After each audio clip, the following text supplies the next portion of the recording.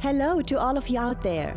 I am Ulrike Seminati, host of the podcast Empowering Female Leaders for women who want to thrive. Every week you will get new perspectives, exciting insights, and empowering messages of women from all over the globe. Welcome to another episode of my podcast, Empowering Female Leaders.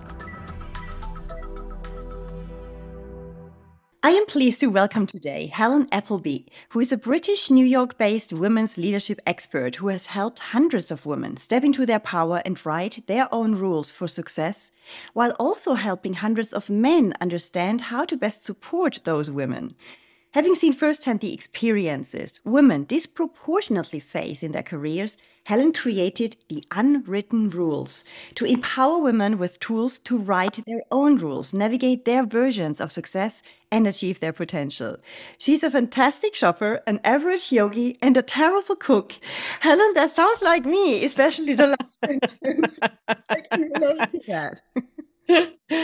Thank you. I feel so seen. Do you want to add something about yourself? I don't know. I guess, I come to this work a bit like you, Ulrike. I come to this work having had my own corporate career and lived and worked in 6 countries and ran a $1 billion business. And I guess the reason I do the work that I do is because, I walked the journey first and I found my own struggles on the journey. The trying to cry silently in the bathroom because I took conflict so personally and found it so difficult. And then, that sense of once I had kids, that real sense of leaving work too early and getting home too late, even though I only lived 10 minutes from work. And just, the struggle of being seen and heard appropriately, finding mentors and sponsors, because I didn't look like the people that were really senior in the company. And then this whole area of kind of getting visible and being seen and heard appropriately. I did all that, right? And I struggled, and it should have been easier, but all of the courses that I went on, it wasn't on any of the courses. So that was really kind of the germ of the idea behind the Unwritten Rules, because I went on the courses, but they didn't really teach me what I needed to learn, I think, to navigate as a woman. So, once I'd figured it out, and once I'd got really senior, I was like, do you know what? I'm going to write it down, all the things that I wish I'd known earlier in my career. So, hopefully the women that come behind us or our daughters don't have to cry silently in the bathroom. So I'm really, really passionate about this work. Yes, I can hear that. And I am too. So you have a very similar background with some similar pain points. And I think many, many women can relate to that and have exactly the same pain points of not being listened, not being recognized, at least not for their full competencies. You said something interesting before as well, that you said you did not look like someone who was seen. Yeah, I can relate to that too. So I'm a very tiny person. And as long as I was young, I was always like the little girl in the eyes of more senior. It's very, very hard. If you do not fit this leadership or this leader stereotype that is usually a white man in his 50s somehow, it's very hard. And being seen fully for your competencies and not just for half of them, because there is some physical aspects, the fact that you're a woman, the fact that you might be young, whatever is the reason that is diminishing this perception of other people, of us, it's a real art. And as you say, there's something that people can do. Now, when we talk about feeling invisible, I think that is really something that many can relate to. We all know that feeling, or have it known at least once in our lives, that we felt like invisible. And we said, well, here I am, look at me, I've done something great. What is the first thing that you tell your clients to overcome this invisibility? Where do you start working with them? I think the unwritten rule for me that I was eventually told in my career and then thought, oh my goodness, I wish I'd known this 10 years ago, Ulrike, is the rule is there is visible work and invisible work. And we only get judged on our visible work, right? Which means that if you're doing work or adding value or delivering results, but no one sees, you're not getting credit for it. right? And which means that either nobody knows it's going on, or like what can sometimes happen, and which is even worse, is that someone else is getting credit for it. So I guess the approach that I take is, first of all, on the inside, to really help women understand that there's so much in many of us, there's so much good girl conditioning in us, that the way we tend to play the game of work is the way that we played the game of being good at school and being a good girl, which is basically, if I'm quiet, if I sit at my desk, if I do good work and I get good marks, if I get an A, like I used to do at school, then I'll be noticed, right? And to get really clear that the rules of the game have changed, and just to do good work and hope and assume that you will get noticed is not going to work anymore, right? But that's what we want to do. The good girl inside of us still wants to play like that. So really getting clear on that, and getting clear that that is in our way, right? And then it's taking this, this very a pretty structured approach to what is my visible work and what's my invisible work, and writing them down, right? And usually, honestly, Ulrika, I'm sure you have the same experience. When I say that to a group of women, usually there's kind of a collective sigh of like, oh my goodness, my invisible work, where do I even start? They have no idea. If I left, they'd have to replace me with 3 people.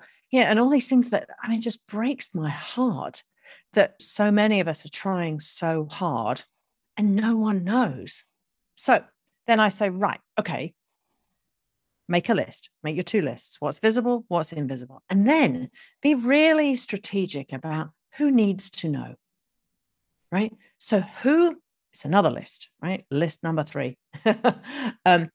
Who will be in the room or consulted when your next role is discussed, right? That might be a move, could be a lateral move, could be a promotion, right? But who are those people?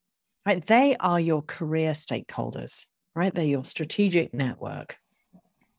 And so you don't have to stand on the rooftop and shout about everything, right? But with a very strategic approach of what is my invisible work and who needs to know, who doesn't know what I do, who doesn't know the work I do, the results I deliver, or the value that I add.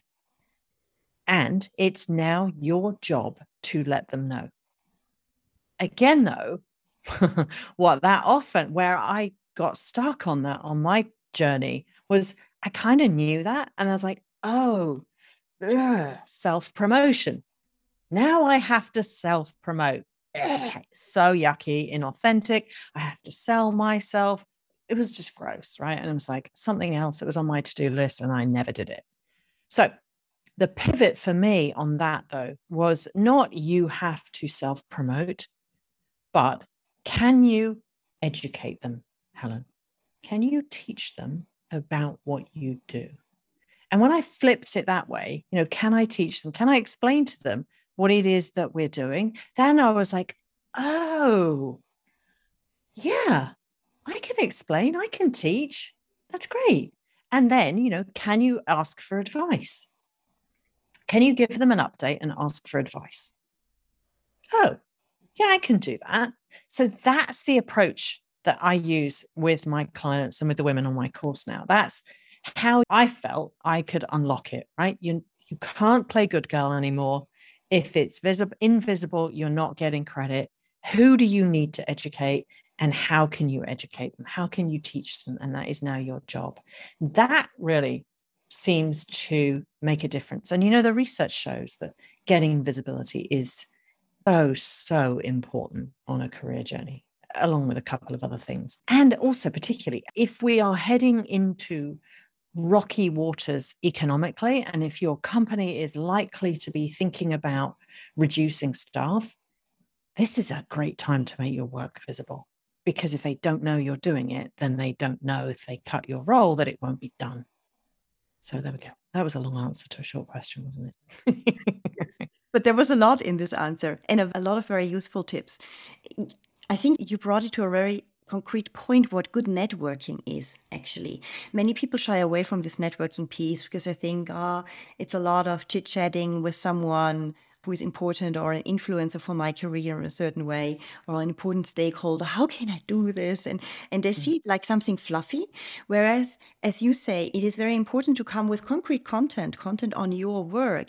And I understand very well this feeling of, oh no, I can't go there and speak about my work. How should I even start this conversation? But this, perspective shift, which you propose, that you shift to teaching them about the work, asking for advice, which again shows the other person, hey, I think you're a great expert, which people love to obviously create a connection, and they don't even realize that most likely, and suddenly you become visible. And as you said, it's very important these days. Yeah, so I think this idea of kind of ask for advice and give them an update, or give them an update and ask for advice, I think everyone likes to be asked for advice. And as we know, like often the bigger the ego, the more they like to be asked for advice. And, you know, many senior leaders have had help on the journey. And many senior leaders understand that part of being a senior leader is developing the next generation. So we tend to think the good girl in us is like, oh, you know, I don't want to be a trouble. I don't want to take their time, right? It's their job. It's not all of their job, but part of their job as the senior leader, and having been one, is grooming, developing, mentoring the next generation of leaders behind you. And if they've had help themselves, they understand that. And you're not being a trouble, right? You're genuinely asking for advice and helping them understand where you are. And they don't mind, right? We just have to ask. What would you recommend someone who has a direct manager, a line manager, who is always like hiding away the achievements of that person towards the person above your line manager, and who is taking the credit, even worst case, like you said in the beginning, for your work? That is obviously a tricky question. How can you just step over this person or get across this glass ceiling inside of your organization? Oh, that's a difficult question in the abstract. I would say that I would ask if you can be involved. I would ask if you could present a section of it. I would build relationships around them. Maybe ask for advice from your boss's boss. Tell your boss that you're going to do it, but, you know, I've booked some time to talk to so-and-so. I'd like to ask them about this. Give them an update. The other thing that I talk about is the concept of micro encounters. Right? Often with senior leaders, if we are kept out of meetings, or, you know, I mean, and again, that implies that it's deliberate. If we're not in meetings with senior leaders, if you're not in the meeting with the CEO, often though, we see them around. We might see them at the elevator, or we might jump on a Zoom call and they're there, or we might be at a meeting getting into an Uber. And often what happens in those micro encounters is that we waste them. Right? And we miss the opportunity for visibility that those very small moments can generate. So you get to a meeting room early, or you're in an elevator with the CEO, and oh, hi, Helen, how are you? Often what women will do in those moments is they'll say, I'm fine, thanks. You know, isn't it hot today? Right? And they'll flip the subject to something that's not them. And they'll waste that micro encounter. So I say to women, you're no longer allowed to say, I'm fine, thanks, and then change the subject. You have to say, great. And you have to have thought as quick as you can, or in advance if you see them walking down the corridor, what is it I want to say? Right? So great, thanks. You know, the project that I'm working on, we just had a great debrief. I'm so excited about the results. We're going to be coming to see you in about a month and asking you for money. So I'm looking forward to that. And suddenly they know that Helen's working on this, the results were good, that she's going to come and see me. And suddenly I'm looked at in such a different way, other than if I said, I'm fine, thanks. I really think build your relationships around, book time with them, ask for advice, give them an update, and use the micro encounters, right? Also, if you're in the meeting when they're claiming credit, you can say, we've done the work on that, and kind of make it clear in the room that you worked on it too. And make another comment on top of, you know, what your boss said, to complement what your boss said, to show that you were really involved. But there's a lot that you can do outside the room. When your work becomes more visible, you realize I have a bit more stakeholders around me, even beyond my normal direct line above me. Also, other people can potentially speak for me in a meeting when it comes to promoting someone. But is there a good moment, a good tactic to bring up the topic of getting a pay increase or of claiming actually getting a next more interesting role, even if that role does not exist yet? What do you advise in this situation? I think the next role and the new role are a bit different as a kind of piece of stakeholder management from a pay rise, right? So let's do the next role first. In the first question you asked me about visibility, I talked about this kind of strategic network, right? Who will be in the room or consulted when your next role is discussed? Those are the people, if you want a new role, that you have to focus on. So it's about making a list of them and not focusing so much on your invisible work. You can do that, but then moving the conversation on to, this is what I'm working on at the moment, and I'd love my next move to be this. If my next role was this, what advice do you have? Is there anything that you can see that I'm missing or that I should be doing in order to get there? So getting their advice and input. And if you think of stakeholder management as, I often think, when you've got that list, I often think of it, it's useful to think of it in kind of traffic light terms. This is my list of people that can be consulted or in the room when my next role is discussed. If I work down the list, who on that list is green from a traffic light perspective, right? Who knows what my next role is that I want, when I want it, and thinks that I'm ready. So they will be an advocate for me. When that discussion happens, there'll be an advocate. Who's yellow? And yellow is like, they're not sure or you don't know. I don't really know them. They don't know the work I do, or they know the work I do, but they don't know that I want to move to here. In which case you've got work to do, because they're ambivalent. I call that the yellow ones. And then there's some folks that, maybe red, maybe like, no, she's not ready, or my team don't get on with her, or, whatever the issue is that they're not on your side. You want to manage them before they go into the meeting to discuss your next role. So you've got to go, you've got to get advice. You've got to say, how can I build support? This is what I want to do. What's your advice? What's missing? And, make them feel involved, right? I often say, Ulrike, that subconsciously, all of us, everyone, supports what we help to build. And that's why you can get kids to eat vegetables if they chopped them and helped you cook. So I think if a senior leader feels like, oh, Helen came to me and asked for advice on this, I told her this, she went away and did it. She came back and said, wow, that was so helpful. I'm on it. I've done this. Is there anything else I could be doing? And then she went away and did that. And I've seen a shift. This is now visible to me in a way that it wasn't before. They'll support you.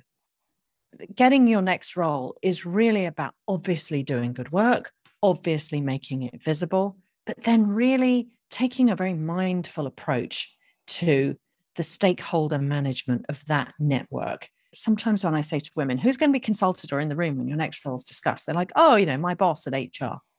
And no, it's not just your boss in HR. I think that list should be between 6 and 10 people long. It's your boss. It's your boss's boss. It's, maybe other matrix people. It's your future boss. It's your peers maybe asked. Really think it might be HR one level up as well, or HR one level below. Really think about who's on that list and are they red, yellow, or green? That kind of mindful approach is going to get you your next role. And again, another thing to think about with stakeholder management that I always say is the meeting happens before the meeting. So you do not want your next role to be discussed or for some talent review to happen where they're like, what's Helen's next role? No idea. Who knows her? Not sure. I kind of like her. I'm not sure. Disaster. That's not going to get you promoted. So the meeting happens before the meeting, and it's a mindful process. I just thought about a situation that I had in my own career. We were celebrating a huge event where I was just having a little sub part of the project by that time.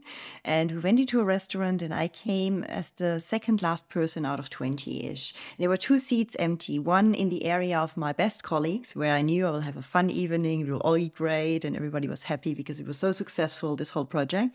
And there was this one place in front of the boss of my boss. And people were fearing him quite a lot. He was like, and nobody was sitting in front of him, even my boss. Sitting diagonal to him and her peer, so another lady on the same level, diagonal on the other side. And in between them and in front of this guy, empty seat. And I saw this seat, and you enter this restaurant, you have a fraction of a second to decide. And I thought, I do it, I don't do it, let's do it. And I sat in front of him. Yes. Really surprised. Yes.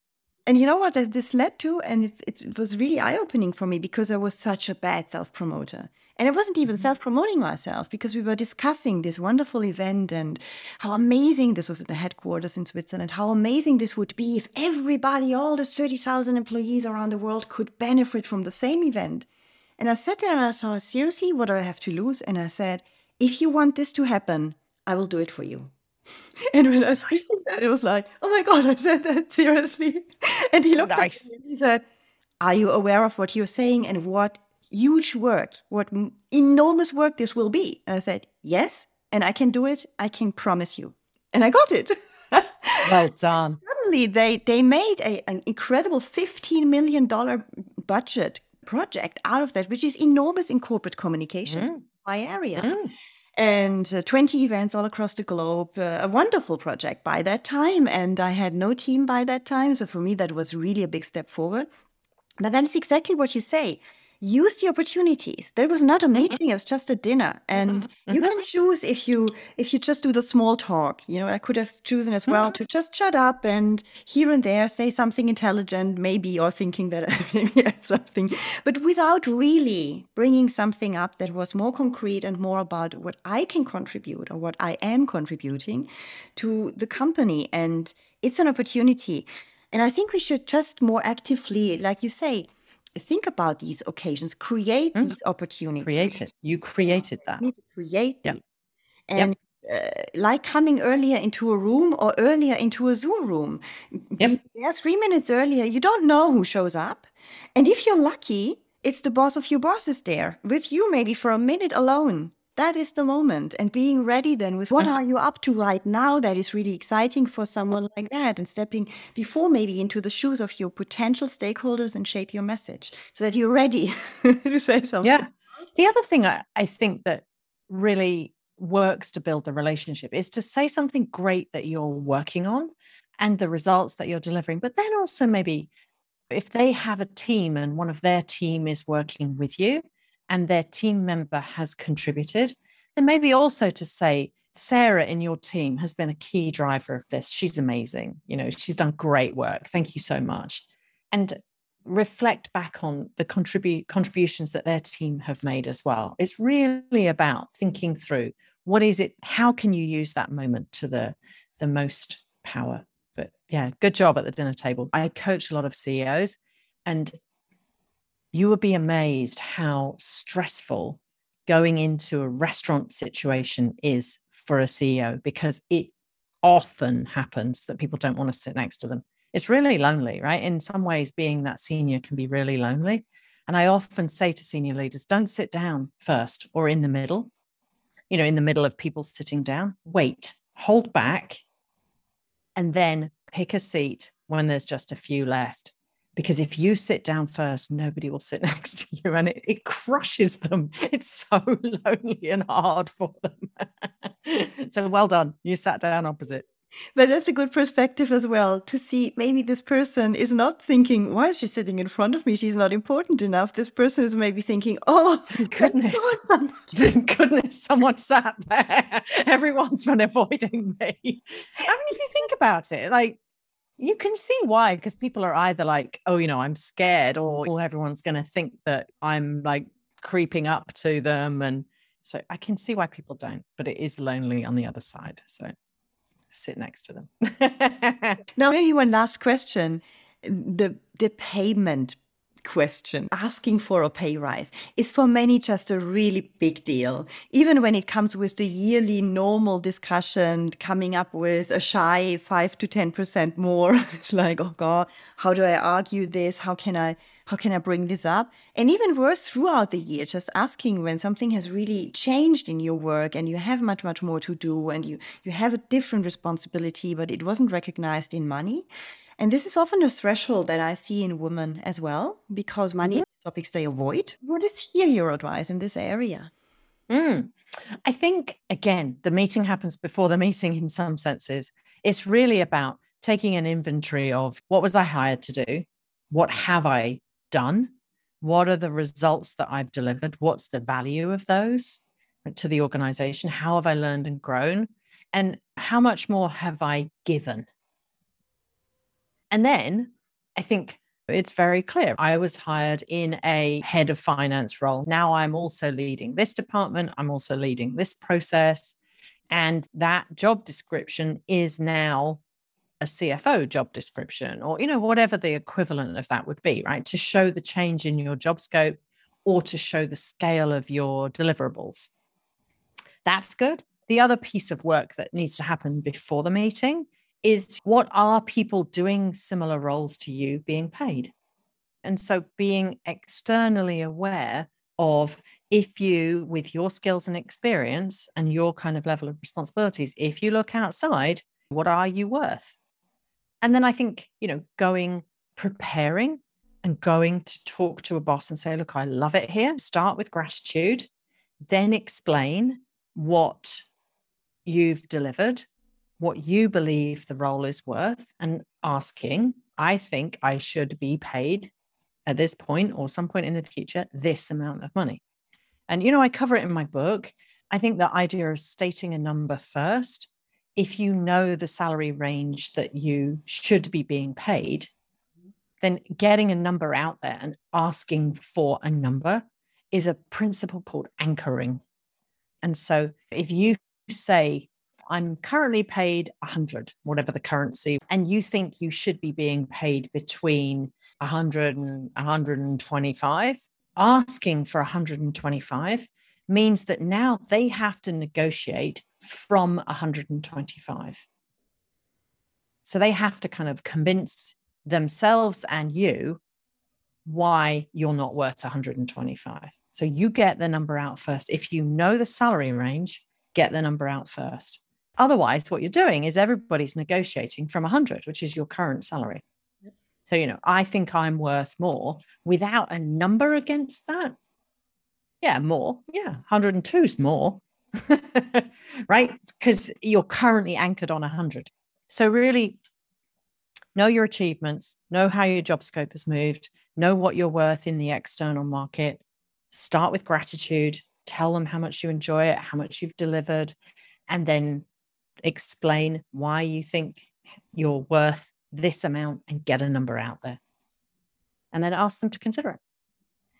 Yeah, thank you, Helen. That was a fantastic wrap up at the same time. This is a nice checklist to go through and just doing it and just trying it out. I think in the beginning, it's certainly a bit difficult for some people who do not do that proactively, because at the beginning, it feels maybe a little bit like staged or a bit artificial to go more proactively into these discussions. But I think doing it step by step makes a big difference. And over time, I'm sure that people can see how this changes their perception about themselves at the same time and the perceptions that others have about themselves. So they heighten their self-confidence and their self-esteem and the esteem of others at the same time, which is a great effect. And I think this is what people want when they feel invisible today. And I think it kind of circles all the way back around, doesn't it, Ruka, to the first question that you asked me. That works best if your work is visible. So if you have made your work visible, then the list that you're bringing them to tell them about, they already know.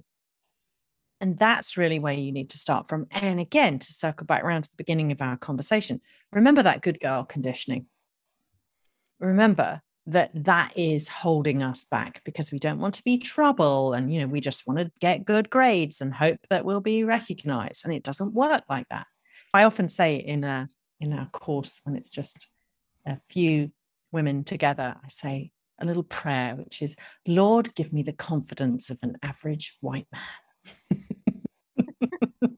So, and I mean, you and I have led teams. We know that if somebody junior comes in with a prepared list of the things that they've done, the results that they've delivered, a reasonable look at what they think they're worth and an understanding of what they're worth in the market, and asks with gratitude and nicely and firmly for us to consider a pay rise, we will. It's perfectly okay. It's perfectly okay. And, there are men around you who are doing it all the time. Yeah, exactly. So where can people learn more? If they want to learn more from you or work with you even, what can they do? They can go to helenappleby.coaching.com, or my book, my podcast, and my course are all called The Unwritten Rules of Women's Leadership. They can find me on LinkedIn, Helen Appleby, Helen Appleby Coaching on Instagram, or helenappleby.coaching.com. I thank you very much, Helen, for this great conversation. Really welcome, Ulrike. Absolute pleasure. Lovely to hang out with you for a few minutes. Thank you very much. Do you want to get free access to my ebook Top 10 Achievers Lessons? To get your free ebook, all you have to do is leave a review on Apple Podcasts. Then send me a screenshot of your review to my email address, contact@ulrikeseminati.com, and I will send you your ebook straight away.